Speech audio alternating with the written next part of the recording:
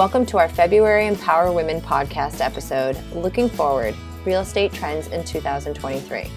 This month, we were joined by Donna Marcantonio, real estate agent with the Piotrowski Jones Group.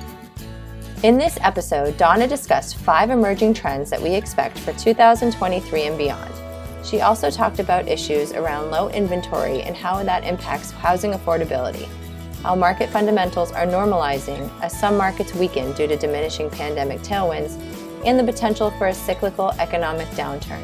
She also looked at how the pandemic forced structural shifts in how and where we live, work, and recreate in ways that seem destined to endure. Enjoy.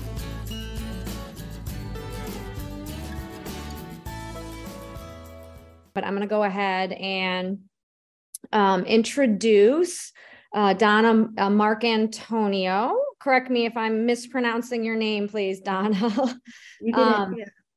Who is a real estate agent with Piotrowski Jones Group. And she works with all different types of clients, and she is prepared to give us her insight on the real estate market and what's going on this year, some of the things to think about if you are in a position where you're going to be doing a real estate transaction. Donna's a great resource, so I encourage everybody to ask questions. As a reminder, our Empower Women events are to help educate and support each other. So we really like to encourage people to take advantage of the resources we have as a group. So if you do have questions, please speak up. Thank you so much, Betsy. So thank you. I'm happy to be here and sort of give some insight into this real estate market, which was pretty consistent for a number of years. And recently, since last June and last spring has been kind of volatile. So, but I'm going to present like a kind of slideshow of different trends and things that we're watching and thinking about in the industry. And I think also just to let you know, I'm thinking about the real estate industry collectively speaking. So commercial real estate and residential and multifamilies, they're very intertwined markets, and they impact each other tremendously. So I'm going to start, but please, you can interrupt me if you have any questions as well. I'm going to minimize this. Okay, great.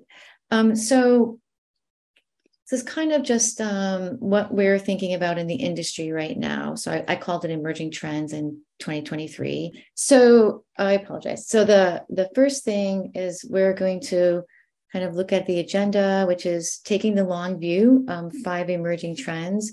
And then I'm going to talk a little bit about the greater Boston area specifically, a year in review. And then I'm going to just kind of give you this.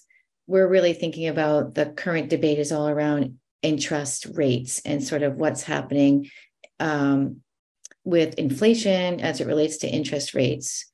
So that's kind of a large part of what we're watching.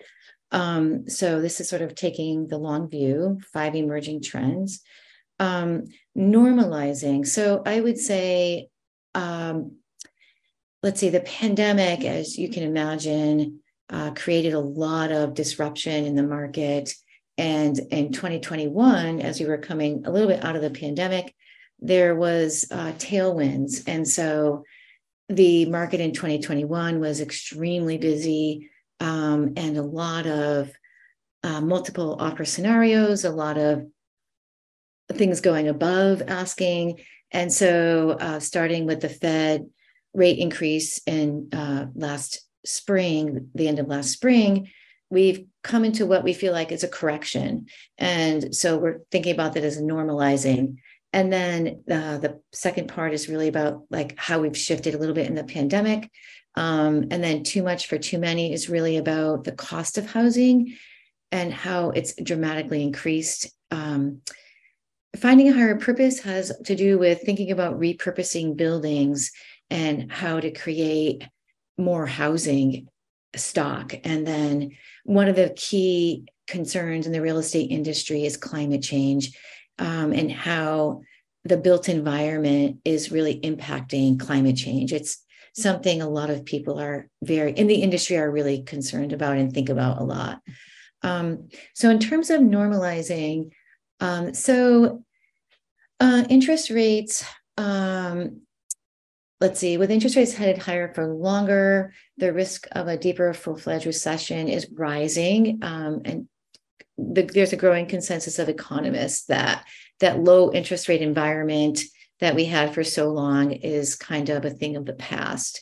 And in the industry, we feel like it's a good thing to have rates become more normalized, and calm everything down. So the mood is sort of like cautious optimism. And I think people feel like we will be able to ride out anything, in terms of a recession. And we feel like in 2024, we're going to really return to a period of sustained growth and strong returns. So one commercial real estate economist went so far as to say, I think we're going into what I would say is a healthy down cycle. It's a cleansing, Schumpeterian idea that every so often economies need to cleanse and wash out cycles or behaviors that were unsustainable. And we felt like as we were watching this kind of fervor continue, we thought, when is this going to end in the industry? So the property market fundamentals are normalizing as some markets weaken due to diminishing pandemic tailwinds and the potential for a cyclical economic downturn. Let's see, defying just about every prediction voiced during the uncertain days of the COVID lockdown, the commercial property markets actually embarked on a remarkable run with the strongest returns in rent growth and a price appreciation ever recorded. So there was, if you remember during the pandemic, there was so much commercial real estate where workers were no longer going in to work in the office. And so there was a lot of concern about a lot of these buildings remaining vacant.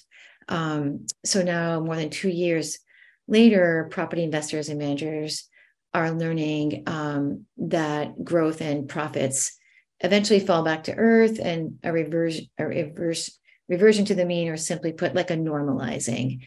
Home sales, both new and existing, had an incredible 12-year run since bottoming out in the summer of 2010 after the great mortgage meltdown in 2008, until the Fed started raising interest rates in the spring of 2022. Like the end of May, early June, things really started to slow down. New home prices peaked in April of 2022, while prices of existing homes peaked in June after appreciation started to slow with the rise of mortgage rates. And then after a decade of lower for longer, the Fed is finally normalizing interest rates closer to historic levels, which in the industry we feel like is a really good thing. This gives you kind of like important issues for real estate in 2023. You can see that I would say one of the most important things is construction labor costs.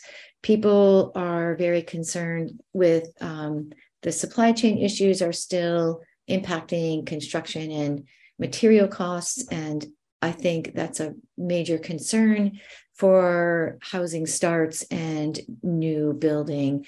So I would say a close second is the interest rates and the cost of capital. Like, how much does it cost, to borrow money to purchase? So those are kind of some of the major concerns that we're thinking about in the market, as well as availability of qualified labor. So those are some of the major things.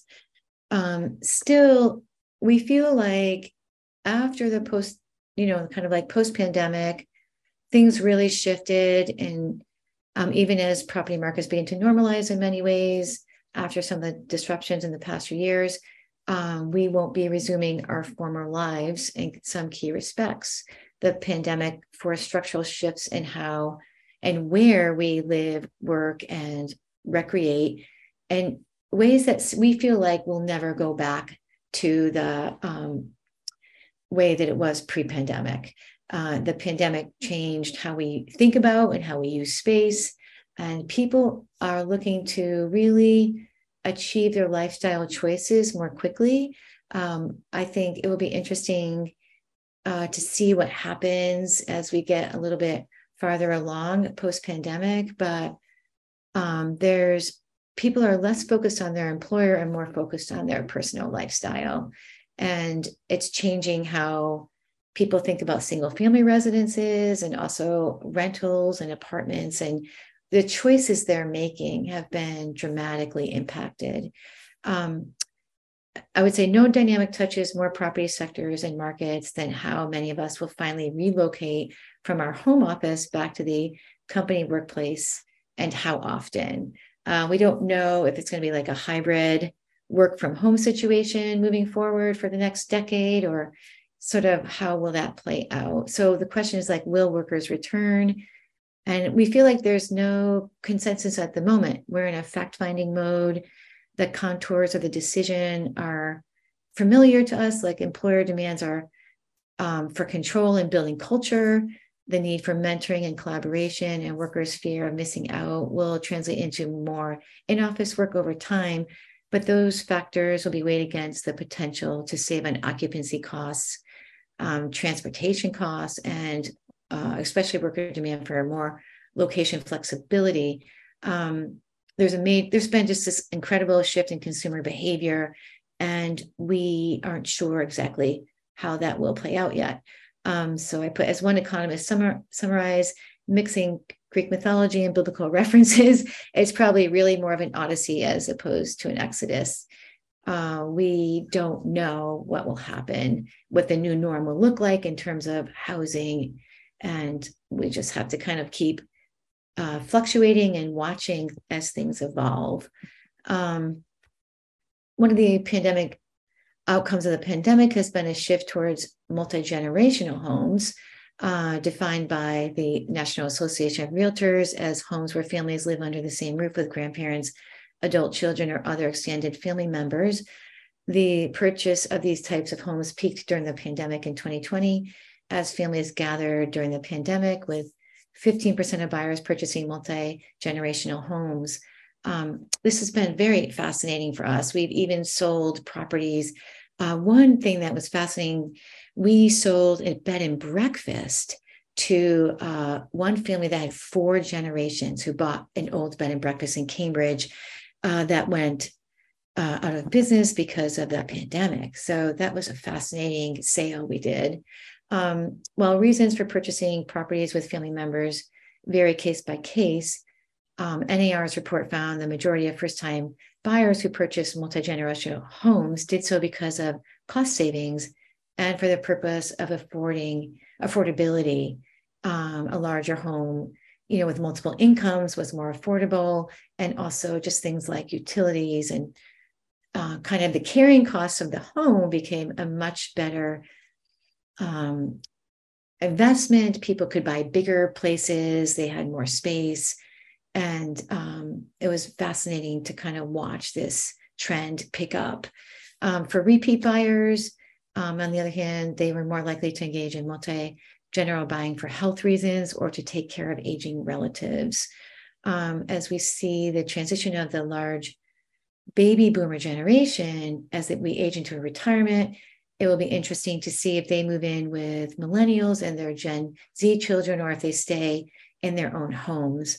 The trend of multi-generational buying appears to be firmly established and one that could expand into the future. I put a chart here.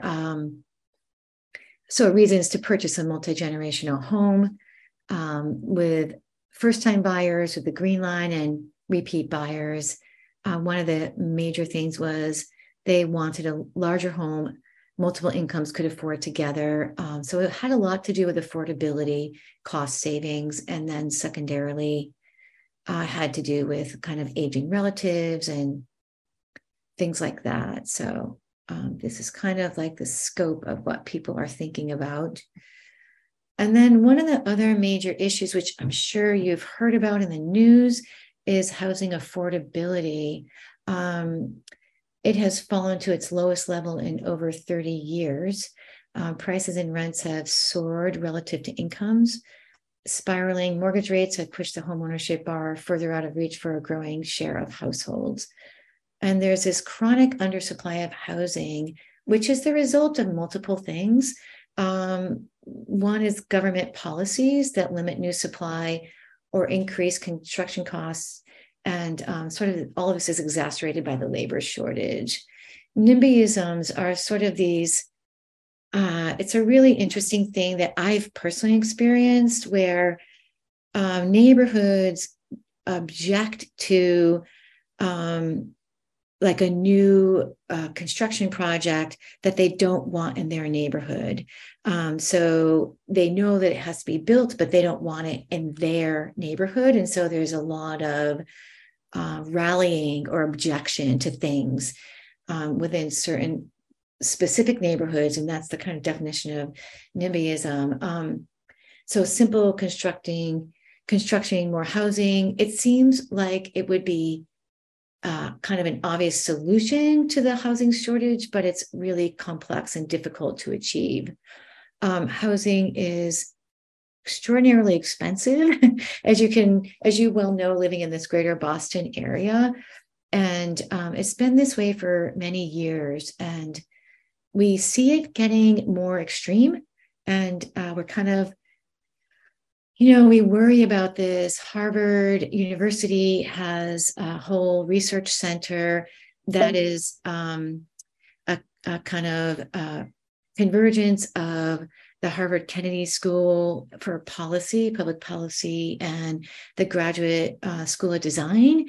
And their research center looks at policy and design and tries to figure out ways to really address this concern of the housing shortage. And that's a really interesting center that puts out reports and things like that. But anyways, the prices and rents soared even further out of control, especially in the past year. The increase in interest rates reduced buyers in the housing market, and it exponentially increased the rental market and the affordability and cost for rentals. So even as we experience an economic downturn, as many economists expect, it is not projected to provide relief. So it starts with record home prices. This is, I thought, pretty interesting to kind of put some statistics in here. The U.S. median existing home price jumped by over 18% in 2021 alone, which is the largest increase on record going back to the early 1950s. And then tacked on a further 15% through the mid to 2022 year, combined with rapidly rising mortgage rates. Housing affordability has fallen to its lowest level in over 30 years relative to incomes. And this is for the National Association of Realtors. So I should just add in a note here that the NAR and the Mass Association of Realtors and Greater Boston Real Estate Board, there's economists on each one of these boards who puts out publications, and a lot of research goes into these metrics and looking at housing affordability. So I read a lot of that data. But the fundamental issue is the overall chronic undersupply of housing, especially at affordable price points. The challenges are hardly new. So there's a lot of restrictive zoning and building codes that have blocked new supply. I mentioned NIMBYism, which is like people rallying to resist kind of like larger multifamily housing projects being built in their neighborhoods. And then there's even like curb approvals on projects that are existing. So all of this has transformed into this housing shortage. Affordable housing developers complain that increasing complex deals now require more underwriting from more capital sources. And one developer, I kind of used a quote, the average deal for us to take 90 days to close now is over 6 months. So the the time factor, obviously time equals money when you're a developer. And so to double, from 3 months to 6 months, it's just a larger carrying cost for developers, which is quite extensive. It's like doubling the carrying costs. So some experts we interviewed believe that the rise of the single family rentals, SFRs are kind of a new thing that's going on. There's been a lot of investment money by BlackRock and other major investment entities, and they are starting to invest in single family rentals. And what we've actually experienced in Cambridge is that the individual homeowner cannot compete against this institutional capital that's coming out in the market. So institutional capital is driving up the prices in the resale market. And they're just coming in and buying single family houses and then turning them into rentals. So that's what we would describe as a disruptor. And that's been a kind of unbelievable thing that we've seen in the market as well. They're just outbidding owner occupants. So all of these factors are conspiring to limit housing construction far below population growth. So that's kind of one of the major tension points. In fact, the number of single-family housing starts in the last decade relative to the household formations was the lowest since the government began tracking these trends, and half as much or less during the preceding decades, despite the increase, the consistent increase in deliveries since bottoming out in 2010. So now both permits and housing starts have been trending downward again in 2022, which creates, as you can imagine, a lower inventory market, which drives up prices. And then there's also, as you can imagine, this plunging home builder confidence, which suggests that the decline will likely continue until the interest rate environment turns more favorable. And the homes that do get built are very expensive, particularly since the pandemic, when the construction costs shot up due to the supply chain disruptions. And all of this is pretty worrisome for the housing industry.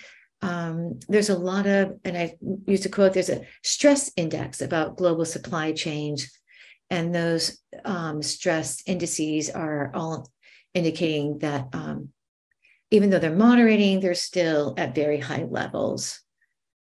I put a chart in here that gives you a visual example of what's going on with the housing starts, and they're kind of dropping off in 2022. So if you look at the last decade, when it was bottoming out in 2009 and 10, we're starting to go down again, which is worrisome. Housing starts are really a key indicator of the economy. They're a very big measure of growth. So when the housing starts start to go down, we are concerned about a recession. And conversely, when the housing starts are going up, we can expect like a lot of activity in the economy. So this is the fourth area that we think a lot about, is this kind of finding a higher purpose and repurposing existing structures. So a long-term demographic trend and more recent structural demand shifts have rendered countless existing building and properties either redundant or obsolete. Many of these buildings may ultimately need to be repurposed or upgraded to meet new market requirements, as well as zoning requirements as well. So key repositioning targets are concentrated among retail, office, and older industrial structures and sites. Promising opportunities include residential units and newer or better located industrial stock, as well as opportunities to retrofit for the future. We have much retail space and too many office buildings, and not enough residential units or modern industrial space. That is the inescapable conclusion from many of our discussions with leaders across the industry. As summarized in the preceding pages, there's also not enough developable land on which to build all the housing and warehouses where needed. So we feel like there's something here, where we hope there can be kind of a happy overlap. However, there's complexity to this idea. So there's the Life of Great American Cities, Mary, sort of in that Jane Jacobs, there's like this urban planning classic book that she published in 1961, The Death and Life of Great American Cities, which thinks and talks about the importance of older buildings and how you really create a neighborhood. And so in that book, she thinks about critical ingredients for a diverse, vibrant city. One rule is that the district must mingle buildings that vary in age and condition, including a great proportion of old buildings. And why the need for older buildings? Why not all new? Well, I kind of think about that a little bit here. If a city area has only new buildings, the enterprises that can exist there are automatically limited to those that can support the high cost of new construction. So how boring and monotonous the world would be. She is really thinking about like small local businesses that occupy these older structures and give neighborhood its diversity and vitality. So there's a kind of crucial observation regarding the importance of older buildings and how to bring new life and different uses to their original function. And she looks at like these old port cities like Boston or Montreal or Portland, Maine, where you walk around. If you've ever been to Portland, Maine, there's incredible former warehouses in this old historic district that have been turned into a really vibrant like port city. Like it's very beautiful to walk down there. Newburyport is another one where if you visit Newburyport, there's all these beautiful brick warehouse buildings that have been turned into like restaurants and retail spaces. And it creates this very hip vibe where people love this because it's kind of like a very interesting mix of upscale hotels and restaurants and retail spaces. And so she's commenting on the fact that this is a really important ingredient to neighborhood formation. Conversely, conversions are hardly limited to old warehouse districts. Every vibrant downtown is filled with buildings of varying types and vintages that have been converted into new uses. Often the conversions go upstream as lower value land uses like warehouses and convert into higher value spaces, but the direction is often reversed with older offices converting into artist spaces and storage. Demographic trends and structural demand shifts magnified by the pandemic have rendered countless existing buildings either redundant or obsolete. So this is a really interesting thing that people are thinking and talking about right now. Is it possible to repurpose some of these spaces? How would we upgrade them to meet new market standards and zoning standards, which have shifted dramatically since the warehouses or these buildings were originally constructed? So there's a big conversation going on between how would you repurpose them and how would you meet new zoning regulations? Donna, I have a question. Are you seeing this mostly in urban areas or are you seeing it in suburbs as well? Yeah, it's a really good question. I would say both. Okay. Yeah, both urban and suburban areas. And in thinking about the suburban areas, and this has to do with e-commerce, I'm sure you're aware of this kind of the malls that have gone on, like the malls, which were, some people are concerned in the commercial real estate industry about malls becoming obsolete, or a lot of those structures becoming obsolete and how to repurpose them. Even in East Cambridge, there was the Galleria Mall, which has really shifted to predominantly office space and very little retail. So there's a lot of thinking about how do we do this. So in both areas, I would say. So repurposing excessive retail use and improving mixed use, kind of like combining residential, hospitality, and office. And this is where I think this is really getting into the design industry, and a lot of like designers and architects thinking about this with the public policy people.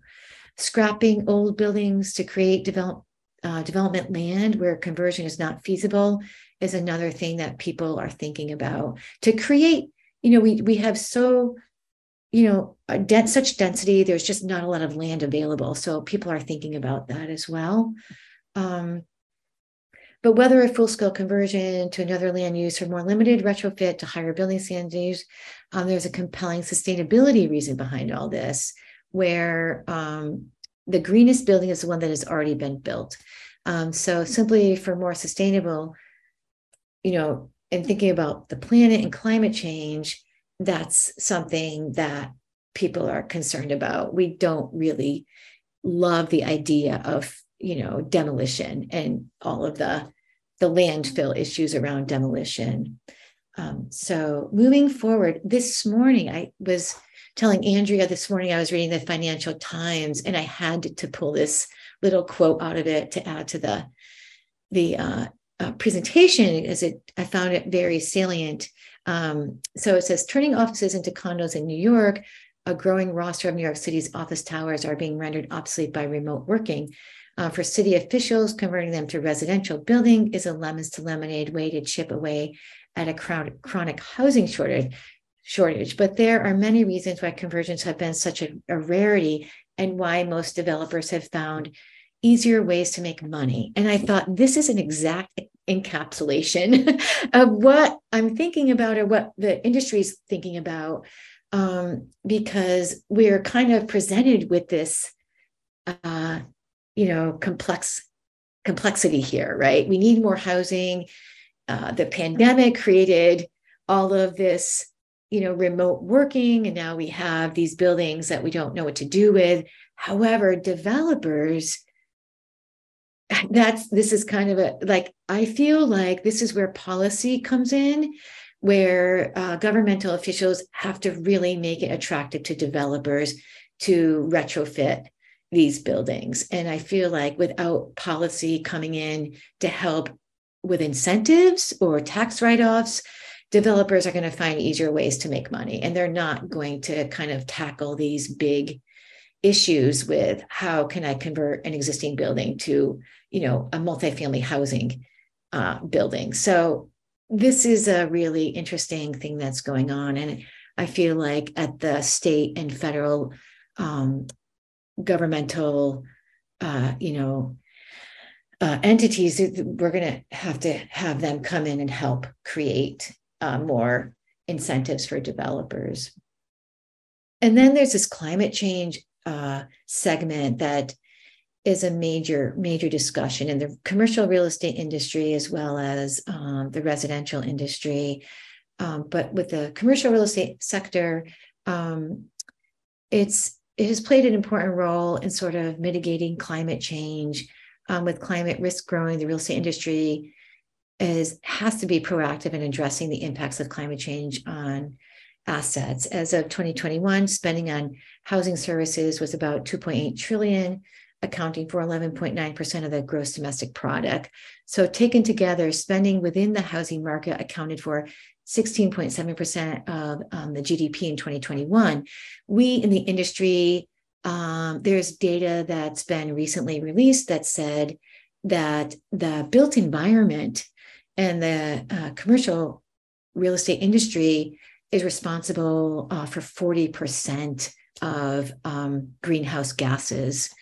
And so within the industry, we're really concerned with climate change and how people can begin to really think about ways to create more sustainable buildings. So climate change may alter the dynamics of where people want to live and invest in terms of, kind of drought, areas where there's drought, areas where there's fire, in the either the Southwest where there's drought, or the West where there's a lot of, increase of fire. So these things are becoming kind of like, we call it climate migration in the industry. So in addition to the discomfort and health risks of living in even hotter climates, energy costs rise with the temperatures, as do the risks of power outages as far more strain is put on power grids. extended drought conditions may limit new development because authorities may limit new hookups. The Earth is getting hotter, as we know. The latest global climate report from the NOAA has found that July 2022 marked the 456th consecutive month with temperatures above the 20th century average, and the 5 warmest days in July on record have occurred since 2016. As a result, extreme weather and climate events are becoming more frequent, as we know. The National Centers for Environmental Information calculates that the annual number of billion-dollar events in the U.S. has been increasing rapidly in recent decades, rising from about 3 per year in the 1980s to over 20 per year in the 2020s. And some of the most upsetting or disturbing stuff is that the increase in severe summer storms and climate events like drought, flooding, and wildfires. Just in the recent summer of 2022, we experienced 5 once in a 1,000 year storms in Dallas, Death Valley, Illinois, Kentucky, and St. Louis, which have recorded the most intensive rainfall in the city's history. And so kind of what this does to cities with poor infrastructures, something we're thinking about. And then another, kind of concern is like when you go to rebuild, what are the new standards for rebuilding? So these are kind of a lot of the discussion points. The built environment intensifies climate change as builders and road absorb and retain heat. So there's something called the heat island effect that raises not only daytime peaks, but also especially nighttime temperatures, which can be hazardous to humans if these the heat island effect is in like certain zones. Like there's a heat island effect in East Boston, actually, which is something that the Urban Land Institute studied extensively a couple of years ago and published a whole report about the heat island effect in East Boston.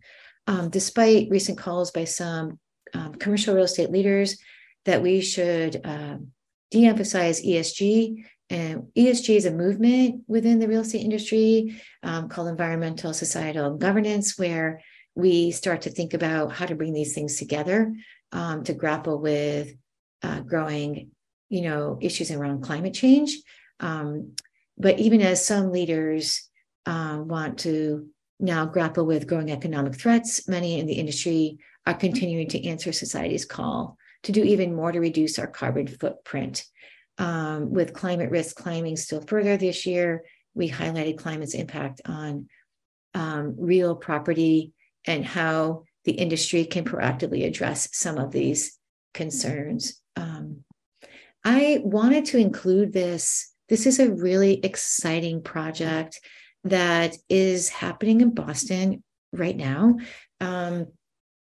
This is called Winthrop Center. It's a new era of living and wellness by design. I am so excited by this. It's slated for delivery in spring of 2023. I included this because 2 years ago, there was a presentation by the main team of architects and designers doing Winthrop Center for the Urban Land Institute. And I have goosebumps talking about this because the people who are leading this it's a team of women, and they are completely amazing.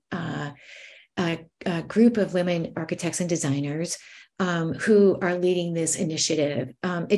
This is a 30-year project in the making. The Millennium Collection, who built Millennium Tower, are the owners of Winthrop Center. It's a 691-foot tall mixed-use tower in Boston. But the reason why I'm so excited about it, it's really setting a new global standard for integrated health and wellness, sustainability, and technology in building design. It's so amazing. It has won a lot of awards because it's modeling the most energy efficient solution for large-scale buildings and passive house office buildings. It's one like Passive House, which is a very, very rigorous international code that you have to abide by to win a passive house designation.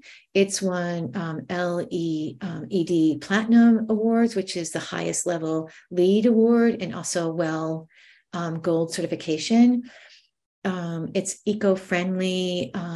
They are going for like a zero use in terms of output and climate change, kind of a zero footprint is what I'm saying. But the other thing that's really interesting about it, it's like a hub. So for wellness, there's kind of mind, body, nutrition services. There's a multi-floor community gathering space. I kind of included one slide from their website, but I would highly encourage you to visit their website. And I think they're going to start to have visits to the actual project this spring. This is just sort of, I wanted to include one example. So this whole project was constructed with, in collaboration with MIT MIT School of Architecture, MIT Center for Real Estate and Urban Planning, and also the Media Lab at MIT were kind of the research behind all of those departments directly informed the kind of thinking behind Winthrop Center. So it is just kind of, it's a cutting edge project in the world. And a lot of world leaders are looking at this as a reference point about thinking for the future.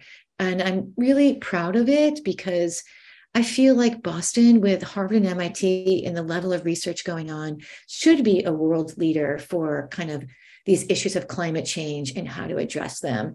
The other part of Winthrop Center that I think is really interesting is that it's a hub. So it's like there's public dining space, there's a space for concerts, performances.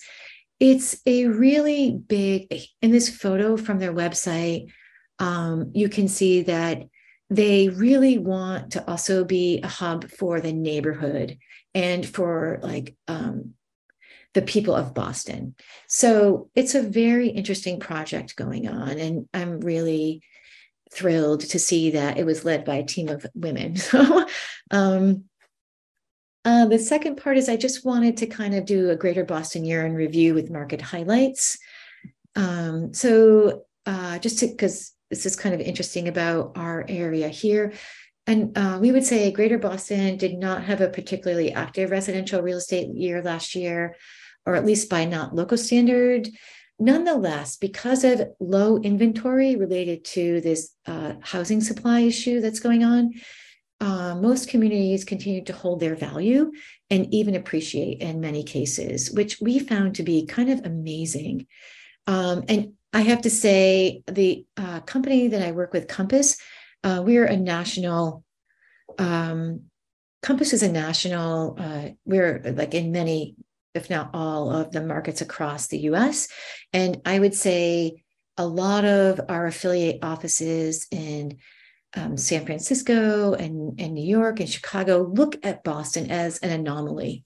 They're very fascinated by the fact that our housing, residential housing, has really maintained and appreciated in many cases and did not dip in value. So it's quite an interesting place to be right now. Each quarter of 2022 saw a year-over-year decline in sales, in the number of sales, with a dramatic 28% dip among single-family homes in the fourth quarter.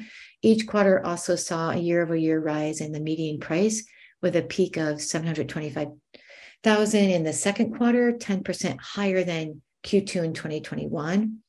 But thereafter, kind of in May and June, a deceleration trend kicked in with the interest rates. And so it kind of dropped from there.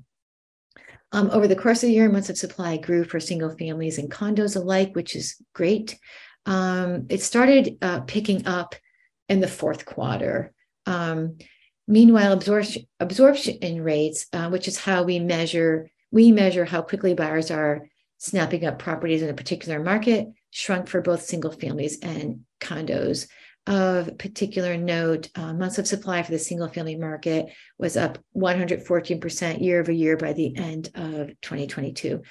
In comparing 2022 with 2021, single family home sales shrunk 16% and condo sales fell by 22%. Average prices of single family and condos were up 9% and 8% respectively. Median prices also climbed for single families and condos, 8% and 7% respectively. So this is really fascinating to people in other areas of the country, as well as to us. But it's really because our economy in Boston is very unique. So what can buyers expect and sellers expect in 2023? The housing experts are predicting prices will do anything but stay flat to rise slightly in 2023. The great unknown and the biggest conversation going on is the state of the interest rates. The Mortgage Brokers Association, the National Association of Realtors Chief Economist Lawrence Kuhn and Realtor.com are among the industry authorities who foresee that mortgage rates will fall in the second half of 2023. The MBA most recently projected a year-end rate of 5.4%. Yun places figure at 5.5%. It's safe to say that a return to rates in the 3% range is unlikely to occur anytime soon, at least not in the short term. Buyers will have to continue exploring various financing programs to help cut mortgages. We've done a lot of strategic things with sellers, and even some sellers are buying down points as a way to incentivize buyers as well. A drop in interest rates would likely lead to the price increases this year, but with many experts predicting 2024 will be an even stronger market. 2023 could still provide solid investment opportunities for buyers despite the relatively high mortgage rates. More immediately, buyers who couldn't compete in the 2022 market may have a shot now. We're really encouraging buyers who couldn't get into the market to really take advantage of this year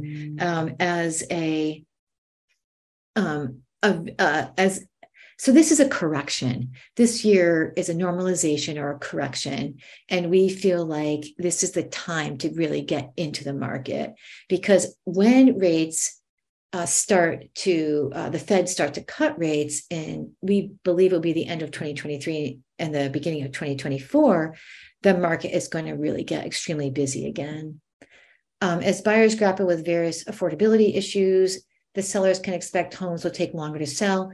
Pricing correctly will be even more crucial than usual. Sellers should brace themselves for the return of contingencies and home inspections. In fact, this morning I read, this is funny, in the Wall Street Journal, that 88% of home sales in January had home inspection contingencies. So that's definitely what's going on right now. The current debate, Fed officials are trying to balance the risk of raising rates too much with the risk of not doing enough to slow down spending and investment, which would allow higher inflation to become entrenched. The officials have signaled they don't expect to cut rates this year. Economists disagree. 51% expect, by the way, this is from the Wall Street Journal. 51% expect the Fed to start cutting rates this year, although that is down from 60% in the last survey. The Feds will start cutting rates in the fourth quarter this year, according to 31% of economists. Another 37 expect that in the first quarter of 24, and 8% expect in the second quarter of the next year. The Wall Street Journal surveyed 71 economists, although not every economist answered the question. I put a graph here from the Wall Street Journal. Sort of, when do you expect the Federal Reserve to reverse course and make its next rate cut? So there's this kind of 31% in Q4 of 23 and 37% believe it was Q1 of 2024. These are just some market reflections of what's going on. This is by the MAR, or the Mass Association of Realtors. If you look, this is from Middlesex County.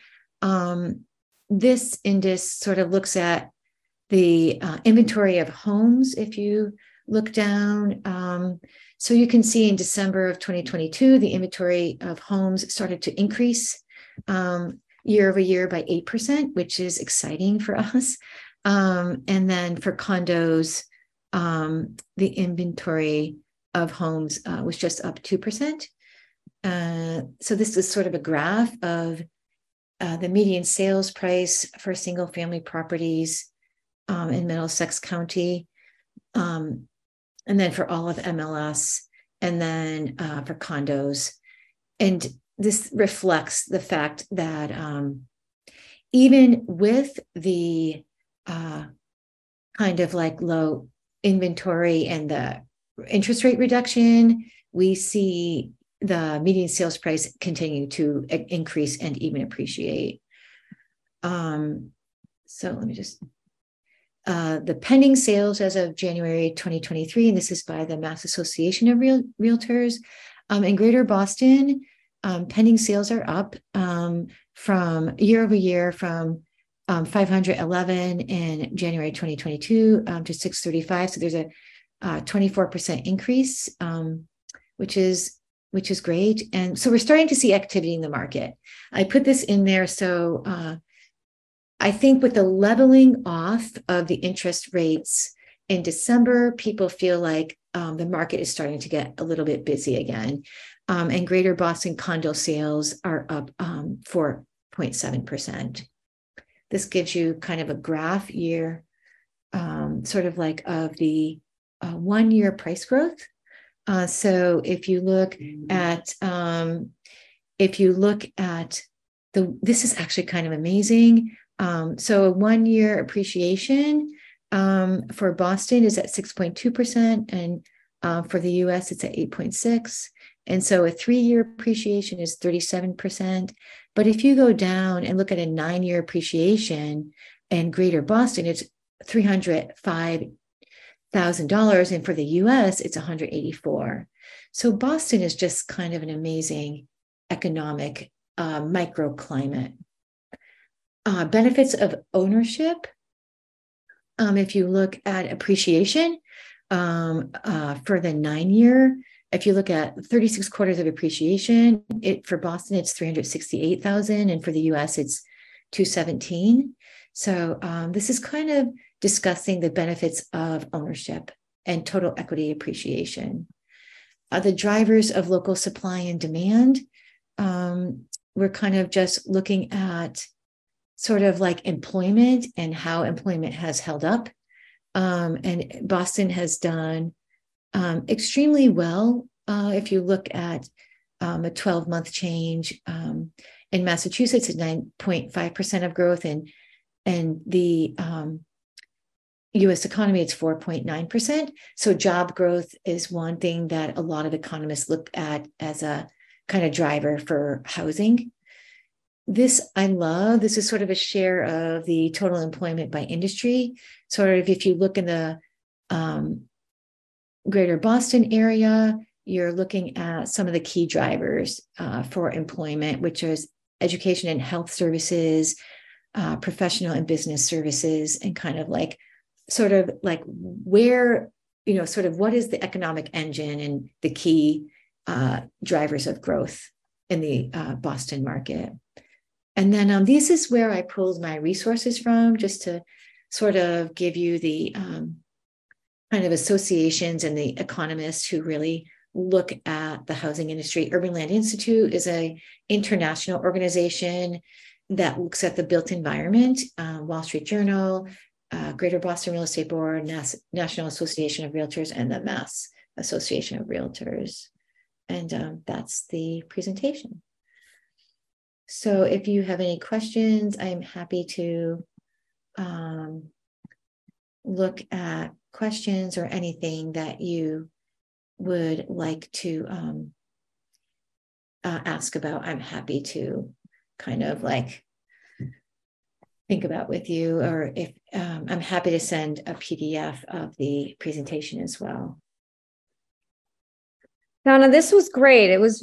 You provided a lot of information. You're obviously very knowledgeable about what's going on. I think that, when I think about some of the clients here that we work with, some of them are in a position where they need to downsize at some point. They haven't quite gotten their act together to do it. Other people are, their children or people are looking to buy a home for the first time. How, with all of these, trends and things and the data that you went through in the greater Boston area, what are some things that people, would be helpful kind of to think about? It's a great question. So in this environment right now, what we see is that the people who purchased at the lower interest rate, those historic low interest rates, are frozen. Because even though they might want to level up and buy a larger environment because now everybody's working from home, they actually can't, because, right, if they're buying now, they're going to be buying in the 5s in terms of their interest rates, versus when they purchased, it might be in the 2s or 3s. So the people who actually are very active in the market are first-time home buyers and people who are downsizing. So those two, or people who are relocating. And so people who fall into those demographic profiles, this is an incredible time to negotiate. A lot of sellers are kind of in a much more negotiating position than they were previously for 10 years. And I feel like if you are downsizing, this is an incredible environment, or if you're trying to get into the market, it's an incredible environment. The people who are really frozen are the people who purchased at a low interest rate and want to do it more unilateral move. They can't actually do that, so they're stuck. But I would say negotiation is one of the main things that's happening right now with the sellers who have been kind of in a it's been a seller's market since 2010. And this is the first time we have seen a buyer being able to come in and really drive it in a way that hasn't been a possibility in the past. So I would say for people who are buyers and want to get into the market in those ways, this is kind of a very interesting moment in time that we feel will go through 2024, the spring of, I would say from a year from now. It's this normalization period is a great moment. So I think also sellers are, a lot of people who are selling now have to sell. And so they're eager to sell. And I feel like I see amazing negotiations going on between the price point, but also sellers buying down points on the mortgage rates. So they get a lower interest rate, as well as the contingencies. All sorts of creative things are going on now. It's kind of an exciting time if you like to negotiate in the market. Please reach out with any questions. You can email me at any time, and I'm always happy to help answer questions, advise on any real estate related matters. And happy Valentine's Day. Yes, happy Valentine's Day to you and everyone on the call. Yeah. And thank you so much. It's great to be here, and I really appreciate the opportunity. Thank you so much, Donna. You're welcome. Okay, so everyone have a great day. We hope you enjoyed this episode. To listen to past podcast episodes and to see our calendar of upcoming events, visit our website, empower-women.com. We also invite you to join us on March 14th for our next Empower Women event, College Planning for Students with Learning Differences. Hightower Advisors, LLC is an SEC-registered investment advisor. Securities are offered through Hightower Securities, LLC, member FINRA and SIPC. Hightower Advisors, LLC, or any of its affiliates do not provide tax or legal advice. This material is not intended or written to provide and should not be relied upon or used as a substitute for tax or legal advice. Information contained herein does not consider an individual's or entity-specific circumstances or applicable governing law, which may vary from jurisdiction to jurisdiction and be subject to change. Clients are urged to consult with their tax or legal advisor for related questions.